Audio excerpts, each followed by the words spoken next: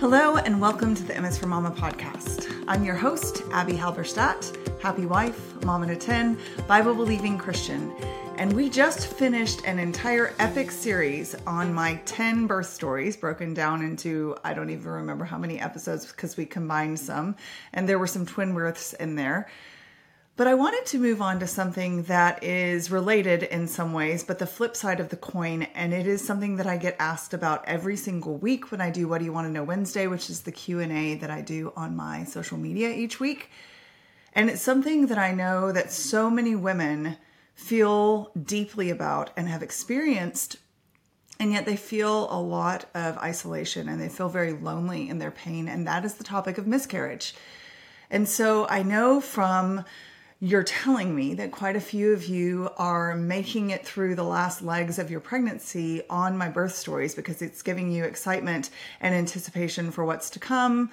Several of you have even told me that you're experiencing hyperemesis gravidarum, which is a condition where a pregnant woman experiences continuous and extreme nausea throughout significant portions of her pregnancy. It is really, really hard. I haven't experienced it myself, but I have friends who have, and it is just so debilitating and so discouraging, while at the same time knowing that you are going through this valley, you're going through this hardship for the sake of your precious baby.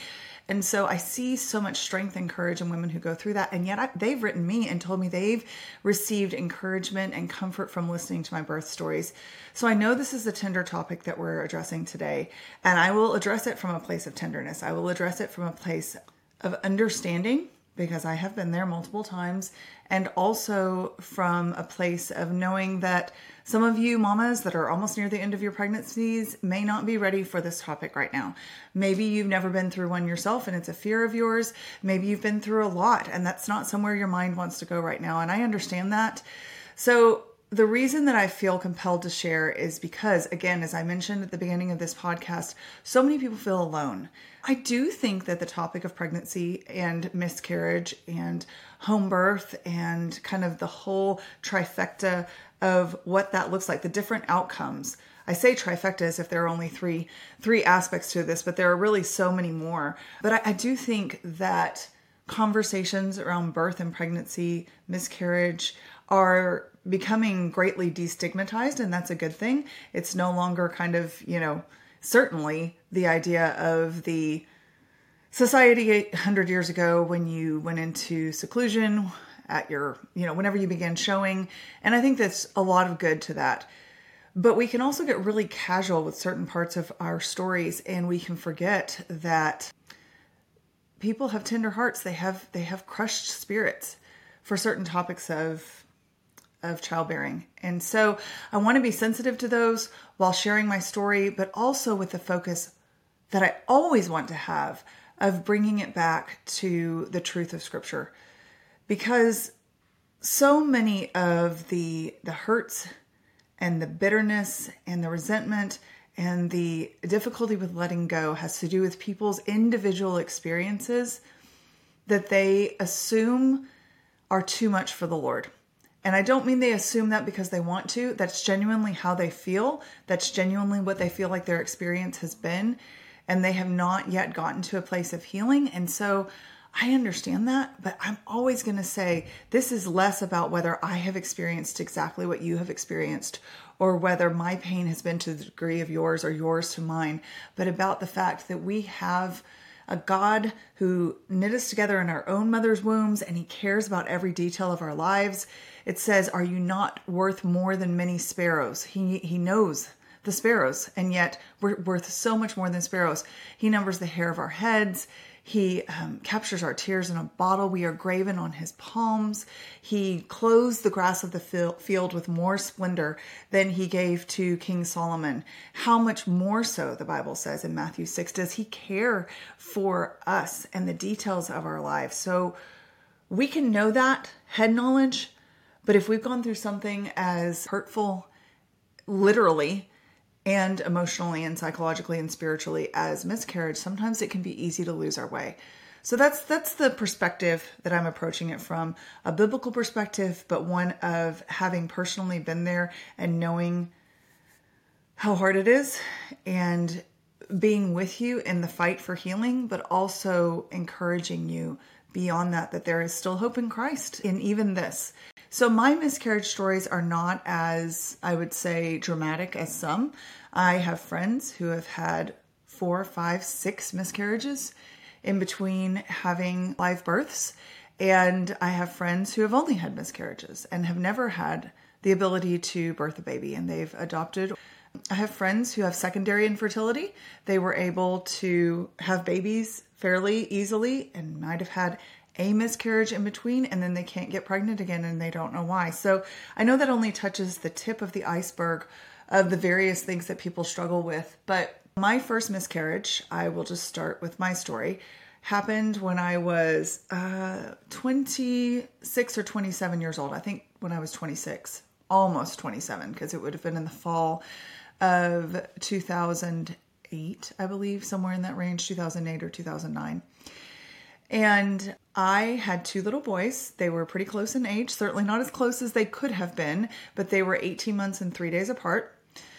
And I got pregnant with our third baby when Simon, our second born, was somewhere around 20 months, which was a much bigger gap than when I got pregnant after 9 months with our first. So I'd already had a big gap comparatively, and yet I did not feel ready. And I didn't know that I would feel this way until I saw the blue lines on the pregnancy test. I thought I would be fine. I wasn't feeling resentful of being pregnant again. I felt like I had gotten a good break. I had nursed Simon till 18 months. I was surprised that my cycle hadn't come back, and it didn't until right after I finished nursing him. So I got an 18-month break from my cycle, like just no complaints, and thought I was ready to have another baby. And I just didn't feel emotionally ready. And I wasn't super excited when I saw the positive pregnancy test. And it's been a long time. That was over 12 years ago, but I can still feel those lingering kind of just threads of guilt that I feel now, knowing what I know now about the end of that pregnancy, and knowing that I was struggling to feel joy in the announcement that we were pregnant again. So couple that with the fact that I got nauseated much earlier than I had with my first 2, and I felt ragey from pretty much the very beginning. So, they count you like day 0 of being pregnant counts as being 2 weeks pregnant, technically. That counts into your 40 weeks. And they base that on a 28-day cycle.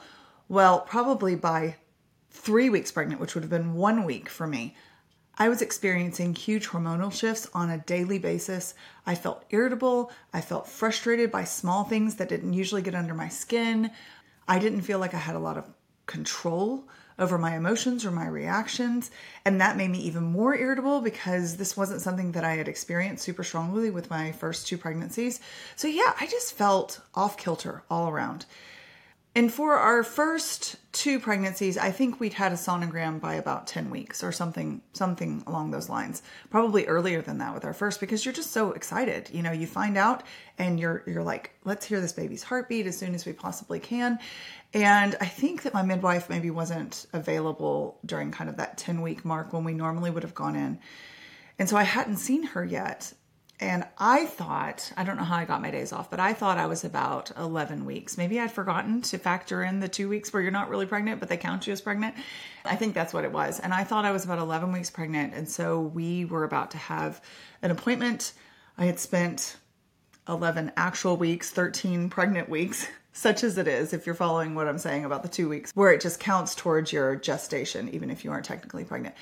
So 13 pregnant weeks, technically 11 weeks of just feeling disconnected from this pregnancy, feeling guilty about that, feeling frustrated with myself, feeling frustrated with other people, feeling like I realized I wasn't very much fun to be around, but not knowing how to remedy that. And then on Thanksgiving Day, I was going to do something called a turkey trot, which is a 5K that they do in our hometown each year on Thanksgiving. And I had never done it before, and I was getting ready to go meet a friend, and I went into the bathroom to pee before, running 3 miles, because that would have been a good idea after having 2 kids, or maybe always. And I saw blood on my underwear, and I, panicked, of course. And that first thought that came crashing through my brain was, this is because you weren't excited. that first thought was one of self-condemnation. And we have to understand that the Bible tells us there is now, therefore, no condemnation for those who are in Christ Jesus. And that means that we are not condemned to the judgment of separation in hell from God. But we can still experience self-condemnatory thoughts, some of which have grains of truth to them. Now, the truth that I, quote unquote, caused this by not ever being fully excited about this pregnancy wasn't there. And I do believe that Satan is the great accuser, that he's the father of lies, that he desires to steal our hope and to kill our dreams of doing right for the Lord and to destroy any shred of goodness that the Holy Spirit has planted in our hearts and any desire for righteousness. And so I know that he was attacking me in those moments in my thoughts. But I talked to my mom, and she didn't even go down that road. And I don't think I necessarily told her I felt so guilty on that call. I might have at the end. But she has experienced a lot of miscarriage. She is one of those people that was able to have 2 children and 2 children only, even though she chose not to have any form of birth control in her life. And she experienced secondary infertility and never had any more children. And she had a lot of early miscarriages and some that were farther along around the time that I was having this one. So she was very familiar with this, and she was pretty sure she knew what was going on. Now, there was this hope in my heart that was born of this desire to not have been the demise of my own baby's life, to go around this thought that said, because you never got super excited about this, this is what's happening. Like, you caused this. So maybe this baby is okay. Maybe I'll get a second chance. Maybe I'll get an opportunity to get excited. It's kind of one of those moments that you read about in books or in It's a Wonderful Life, where George Bailey promises God, that if you'll just give me back my life, I'll live for you. I don't remember the exact words, but it's like, I want to live again. Lord, please, Lord, please. So I wanted my baby to live again. And there are lots of women that experience significant spotting and significant bleeding during pregnancy, and their babies turn out totally fine. And they have a great birth and a perfectly normal and healthy baby. It's just something that their bodies do. So, or there is a problem, but it's not an issue with the baby, and they're able to fix it. And I have a friend who spots almost every time she's pregnant. And of course it's scary, but she hasn't had any problems with her actual pregnancy. So that was in my head, that this could be, this could be just a fluke. And so I went home, and I didn't do the turkey trot, obviously. I went home to my husband, and I told Sean what was going on. I told him how I was feeling. I'm crying, of course. And we text my midwife, who, if you recall, delivered 5 of our babies. And then I had one appointment with her with Theo, who was our number 6, obviously. And then she had a catastrophic stroke and died 2 days later. And so this is before that, obviously. And she was just the kindest, just the most wonderful combination of pragmatism and kindness. And she said, I would put your feet up, and I would drink fluids, and I would be as still as possible. Sometimes you've got something that's trying to happen, but not going to happen. Let me know if you have any cramping, and I will meet you at the clinic. Well, this is Thanksgiving Day, the day that, Americans are spending with their relatives, making massive amounts of food, watching football, eating massive amounts of food, and celebrating, and relaxing. It's not a day to focus on sadness and grief and loss if you can help it. And yet my midwife immediately, even though she hadn't even seen me yet and we hadn't heard the heartbeat yet, said, you let me know what you need from me, but I can meet you in town and we can see if we can find a heartbeat. So I didn't stop bleeding, and I started to feel worse, but then it would stop. And then it would start again. So it wouldn't just stop entirely, but it was enough to give me hope. So we did several hours of that. And so finally, Sean said, yeah, let's go meet Thalia. Let's see what we can find out. So we drive 30 minutes into town. She tries to find a heartbeat. There's no heartbeat. Of course, I am just, holding on with a shred of hope that we're going to hear this faint heartbeat and this baby's going to be okay. And this thing won't be my fault, and I will get to have this baby and I will get to be joyful about it. But it wasn't to be. And so she mourned with us. The Bible tells us to mourn with those who mourn and to rejoice with those who rejoice. And this was certainly not a moment of rejoicing, obviously. And so she mourned with us and told me what to expect as much as she could. But when you've never gone through a miscarriage, and someone doesn't tell you that it is a mini labor, I think you're going to be taken by surprise by the heaviness of the cramping and by the intensity of the contractions, because I'd done natural labor twice and I knew what those felt like, but I just wasn't expecting that. I just thought I would bleed. And instead, I remember at one point I was basically crawling up our stairs because I was like, I feel like these are like dilated to a 5 heading toward transition contractions. And that just really took me by surprise. And I was 13 weeks, so I was carrying a 3-month baby. And my midwife had told me what to look for in terms of a little baby that I would pass. And that was just such a unsettling prospect. It's like, I don't know when this is going to happen, but apparently this is going to happen. And so I need to look for this, and I need to be mindful. So I got in the bathtub and I read The Count of Monte Cristo, of all things, just in an attempt to take my mind off of it. I had been reading scripture, been meditating on it, been praying with Sean, but I could tell by now that my body was passing this baby, and I was just trying to process, but at the same time not dwell for hours because the process was long. And this is Thanksgiving, and we're not going to my family's anymore, and those yeast rolls I was supposed to bring didn't get made, and not like anybody cares. They're all being kind and praying for me and mourning with me. But it just felt like such an ugly day to be doing this. Like, Lord, I'm thankful for this. I know the Bible tells me to rejoice in all things and be thankful in all circumstances, but it doesn't mean this, right? Especially not on Thanksgiving Day. That's kind of rude. Some of those thoughts skittered through my head in between reading about Edmond Dantes. So, hours long process, and I kept expecting to pass the baby, and I just never did. And so when I told my midwife that, I'm like, could I have missed something? She's like, no, this would have been a little baby that you could hold in the palm of your hand. You would have been able to see, individual features and fingers and toes. This is a baby. This is not even, a very small. Now, I believe that life begins at conception. So every baby from the moment that they are conceived is a baby. I'm not in any way denigrating that. But she's like, you are going to be able to know what you are looking at. And so I never experienced that. And she said, I wonder, especially with how you've described some of your symptoms and how off your hormones seem like they've been, which when you're 27 years old, you haven't really had any hormonal issues up to this point. You've had 2 healthy pregnancies, and you didn't necessarily feel crazy during those pregnancies. To feel crazy during your 3rd, your brain doesn't immediately go to my hormones are out of whack and there might be something wrong. It doesn't immediately kind of go down that path. But when she said that, I thought, oh, wait. Yeah, okay. So the fact that I felt very disconnected from this pregnancy, and the fact that I was ragey, and the fact that I was so up and down and easily irritable, and all of those things could have been an indication of a hormonal imbalance that could have meant that this pregnancy was never going to form correctly because something was off from the very beginning. And she said, yeah, that's a very real possibility. So the phrase she used was blighted ovum.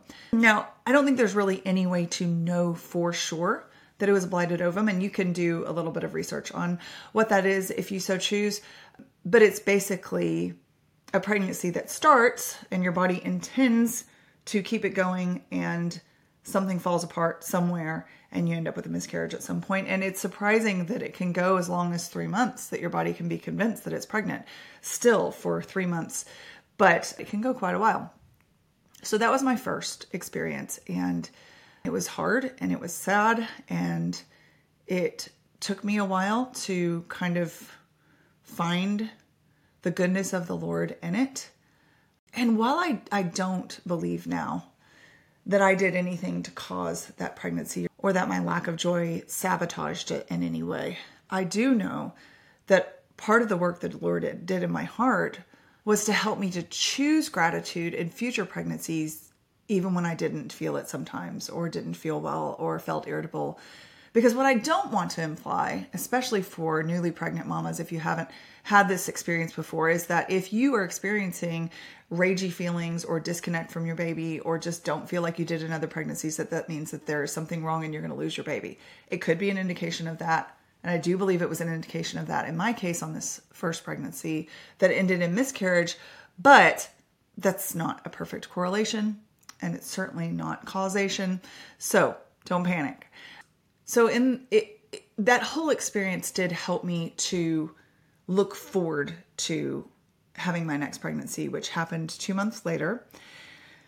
And I got pregnant with Adelaide. And because of that miscarriage and being pregnant for 3 months, Della and Simon ended up being almost exactly 3 years apart, which was for the longest time our biggest gap between pregnancies. Now our biggest gap is the twinbies, and if we have any more babies, they'll have the biggest gap. But for the longest time, 3 years, or I think it was 3 years minus 6 days, was our longest gap. And I do remember a feeling of such joy at seeing those blue lines on that pregnancy test for Della, that I was so grateful that the Lord was allowing me to have another pregnancy. And there were niggling fears, certainly, that it could happen again, that something was wrong, but she ended up being a healthy pregnancy. And I experienced a lot of joy and a lot of redemption through that. That's what a lot of people call a rainbow baby. And she is my rainbow baby. Our second pregnancy is even more unorthodox than our first, in that we experienced vanishing twin syndrome. You guys have heard me talk about this with Theo, our number 6. Now, backing up a little bit to Evie and Nola's pregnancy. Interestingly enough, and I talked about this when I talked about being, I think in their birth story, or maybe in the twinbies birth story. I think it was the twinbies birth story. I talked about the fact that people always ask me if I know whether I'm pregnant with twins or if I have an inkling. And I don't have strong feelings of that typically. Certainly not, oh man, it's definitely twins. But I've had little kind of things that have made me think possibly. Well, with Evie and Nola, I had 0 symptoms until 6 weeks. And I was convinced I wasn't really pregnant. I was afraid I was going to experience another blighted ovum. I knew that I kept getting positive pregnancy tests, but otherwise I just didn't have anything to indicate that my hormone levels were elevated, much less elevated higher than they would normally be, because there were 2 babies in there. And then I started bleeding right at 6 weeks when I was on a date with Sean, went into the bathroom, saw blood, and had that same sinking sensation, except that without the guilt this time, because I had felt, excited about this pregnancy. I had felt a little bit confused by the pregnancy because I didn't feel pregnant, either emotionally or physically. But I certainly wasn't opposed to the pregnancy, and I wasn't, opposed to the pregnancy is a really strong phrase, but I wasn't feeling like I had with the blighted ovum. And so I saw that blood and I thought, okay, here we go. So that was an interesting emotional roller coaster, because I was expecting it to go down a path that was similar to what I experienced a couple of years before, and it just didn't. It would have been too late for implantation bleeding, so I don't know exactly what happened. I don't know if I had some sort of tear or if it was related to having twins. I don't know. I've never found a perfect explanation for that, but that ended up being a completely healthy pregnancy. Well, with Theo, my body reabsorbed his twin at 8 weeks without any symptoms whatsoever. And so what's left is just what they call a shadow on the sonogram. And so the shock of seeing back-to-back sets of twins was pretty huge, but also the sadness of realizing that Theo didn't get to meet his twin this side of glory was heavy. And so I remember looking at that sonogram and thinking, I don't know how I feel. All these noises I'm making were pretty much what my brain was doing. It couldn't find a place to land because there was the trepidation of having to do twins again so quickly, because it's a hard pregnancy and it's a hard infancy. But there was also, wow, that would have been really cool to have, a set of boy twins right after girl twins. And I've explained this before, but very likely all 3 of our sets of twins have been identical monodi twins because there's 1 placenta. So typically with fraternal twins where you've had 2 eggs that get fertilized, there are also 2 placentas that form to sustain those 2 eggs and 2 babies. So just 1 placenta. And the sonogram technician said that. She goes, you were probably going to have another. I said, if identical twins. So Theo had a brother. And it took me probably about a week to kind of finally land somewhere of, Lord, you're sovereign and you're good. And that would have been hard, but it would have been cool. And I'm sad, but I'm also at peace with knowing that I didn't have a bad attitude about this. You know, I was excited for this pregnancy. I was excited to meet this baby, and I would have been excited to meet 2 babies. And then my third experience with miscarriage was also a little bit unconventional in that I got pregnant in April of 2022. So a year and a half ago, less than a year and a half ago, somewhere a year and a handful of months ago. And I woke up in the morning early on a Saturday, 5 a.m. or something like that, and just had this ping of nausea, like just really hit me. And it would have been very early in pregnancy, something like 3 weeks, including the 2 weeks that you're not really pregnant. So about a week in. And I had had a crazy dream, which is a huge indicator for me of pregnancy because I don't dream a lot unless I'm pregnant, and they're usually very adventurous. I'm jumping off cliffs and, saving my kids from kidnappers, and it's just wild. So I'd had one of those kind of dreams, and then I woke up and I just got this wave of nausea, and I just knew. And I stood up and rustled around in a drawer somewhere and found like one old decrepit pregnancy test and took the test. It was positive. I had a set of twin toddlers at the time. The babies, as we call them, the twin bees, would have been about 18 months old, somewhere in that range. And I mostly felt in that initial moment of seeing the positive, like, kind of not like I had with Simon where I was like, I'm not ready. Kind of like, okay, well, I've had a great break, but I don't know that my brain was here yet. And then I experienced for the next 4 days the worst mood swings I've ever had in my entire life. I think I've talked before here, I definitely have on my social media, about the fact that I'm not a big crier, that I don't cry super easily. Definitely since having kids and since having more kids and getting older, my tear ducts can well up more easily than they used to, but I'm just not prone necessarily that way. And I always say that's neither here nor there. That's not like pat me on the back for being so tough or, censure me from being so hard-hearted. It's just, how my brain and my body function. But I cried at the drop of a hat, and I couldn't have even told you why I was crying. I felt like punching things 5 minutes later, and I didn't even know why I was angry. It wasn't like, I can't have this, baby. It was just, I think the phrase that popped into my brain was that I felt like I was in a Looney Tunes cartoon, and they had a big mallet of emotion, and they were just bonking me over the head. Rage, sadness, crying, blank, numb, staring at the wall. Normal. Let's start over with rage. Now let's go back to numb. Like, it was the most bizarre experience in terms of emotions. And I couldn't help but think, Lord, what in the world is going on with this pregnancy? There's something wrong with me. I definitely didn't feel connected to the baby yet. But by about day 2, I was already calculating due dates. And I was like, okay, so that means this is not happening. This will happen. And I will have a baby at, it wouldn't have been Christmas, but in the winter time to snuggle when it's cold. And I was starting to get excited, but then I would feel crazy again. And so I think that was a Saturday. And on Tuesday morning, Evie, one of my twin girls, had an accident when we were playing Ultimate Frisbee where she'd collided with another kid and his knee had hit her jaw. And we had been watching her reaction all week. My brother-in-law is a dentist, and we'd sent him pictures because there was a lot of bruising. And he had said, we're going to monitor it for a week, and then you probably need to take her in if the bruising hasn't improved after about 5 days. So that was kind of our deadline. The bruising was improved, but she was still experiencing some pain. So we went in to see an oral surgeon. And I proceeded to have the worst experience with the doctor's office that I've ever had. And that could be an entire podcast of its own, but suffice to say that I was hanging on by a thread of sanity is what it felt like. I had 4 little boys with me. I had the twin bees who, like I said, at the time were probably around 18 or 19 months old. I could do the exact math, but that's close enough. Honor would have been 5. Shiloh would have been 3. And then I had Evie, of course, with me, who we were there for her appointment. We got there at about 8:45 in the morning. The appointment was at 9.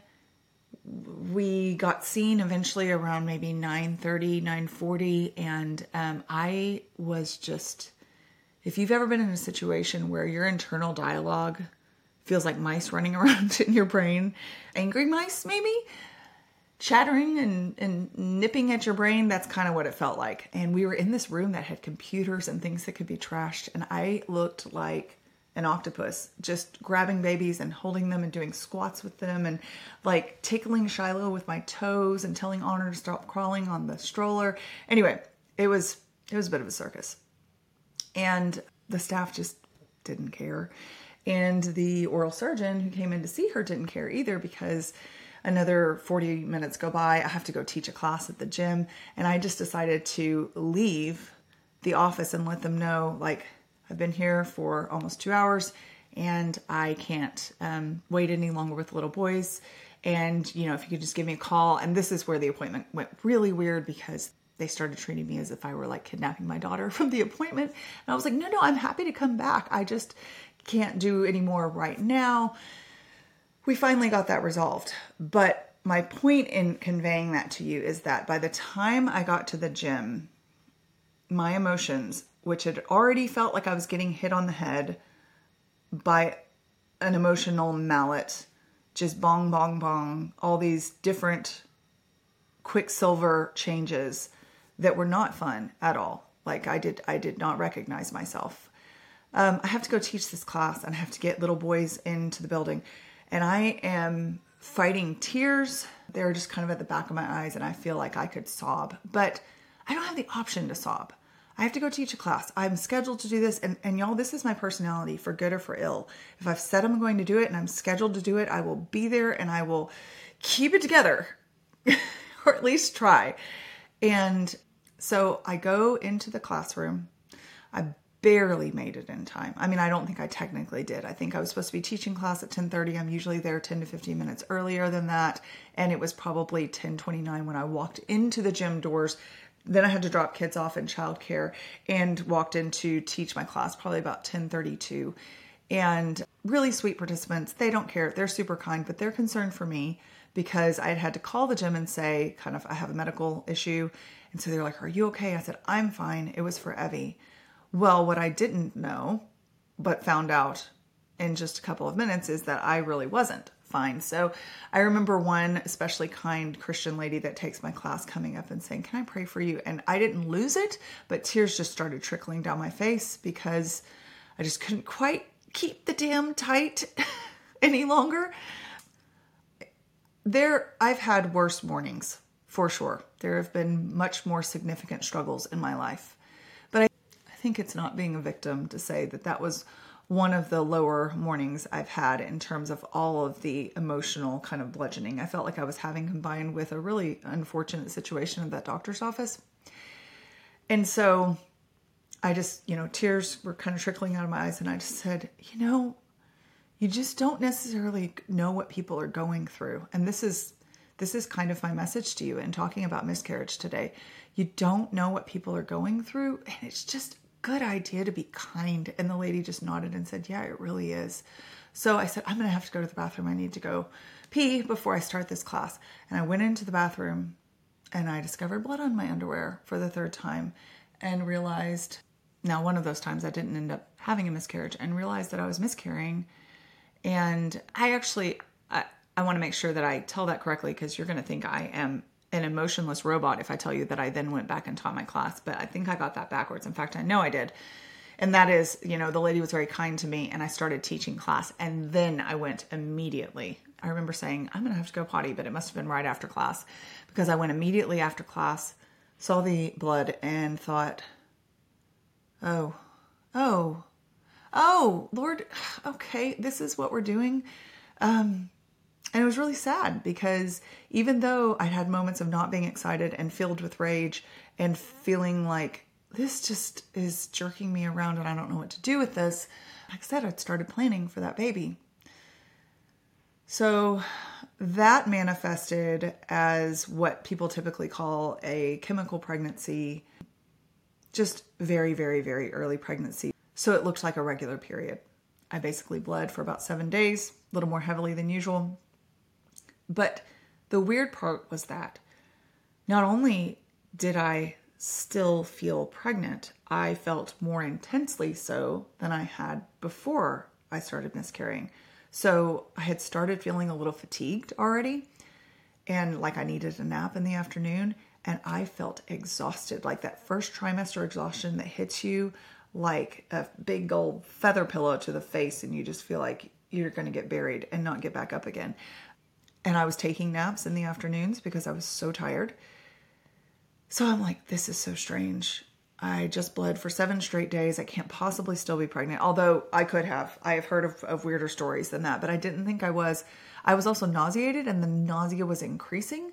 So the rage stopped pretty quickly, almost like a switch being flipped.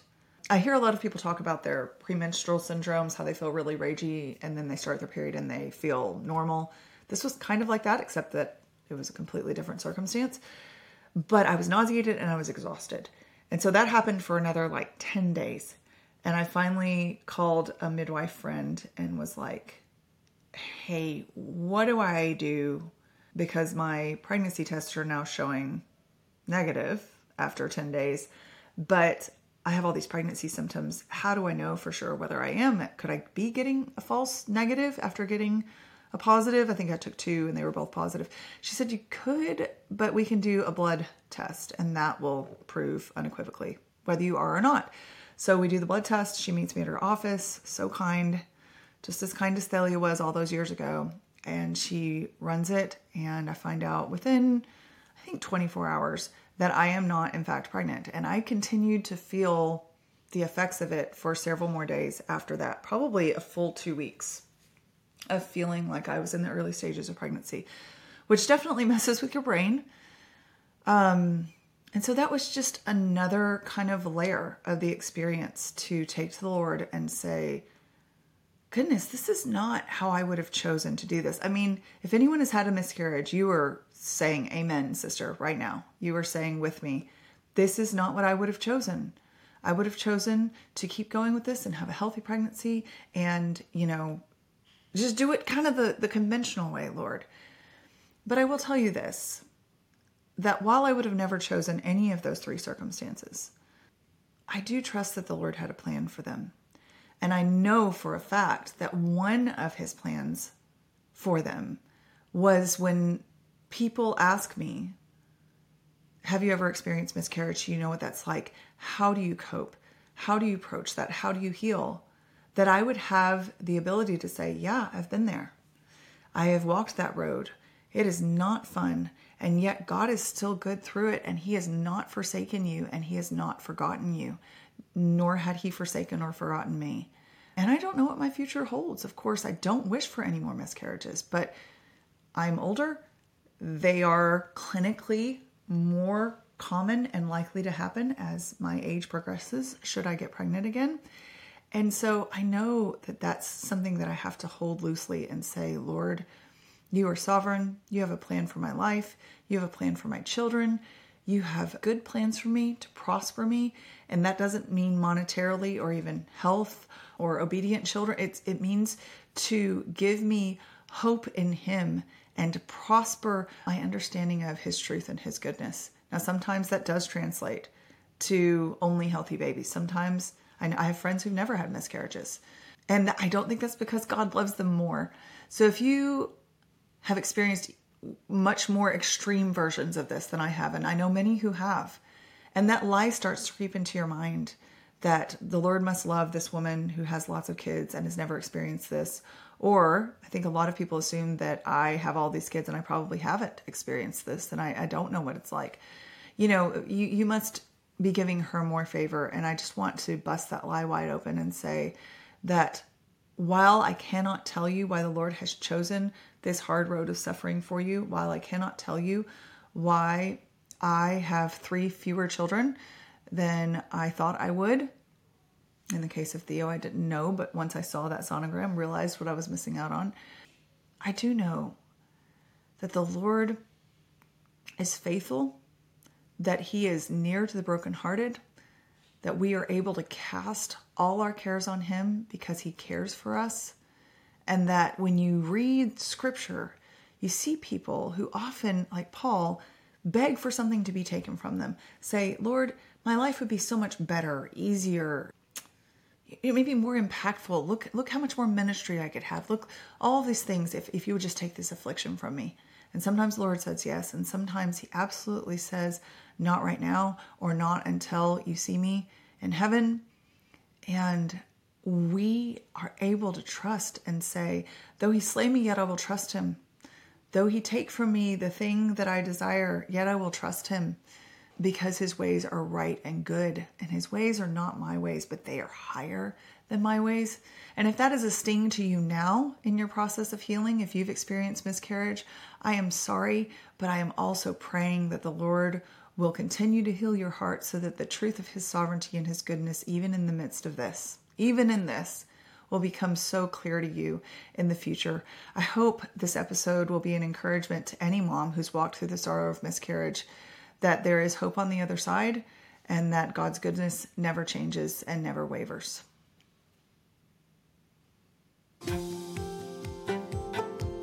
If you guys enjoyed today's program, I would be so honored if you would subscribe and share with others. And if you're looking for more daily content on motherhood and biblical responses to cultural issues, you can follow along on Instagram at m.is.for.mama.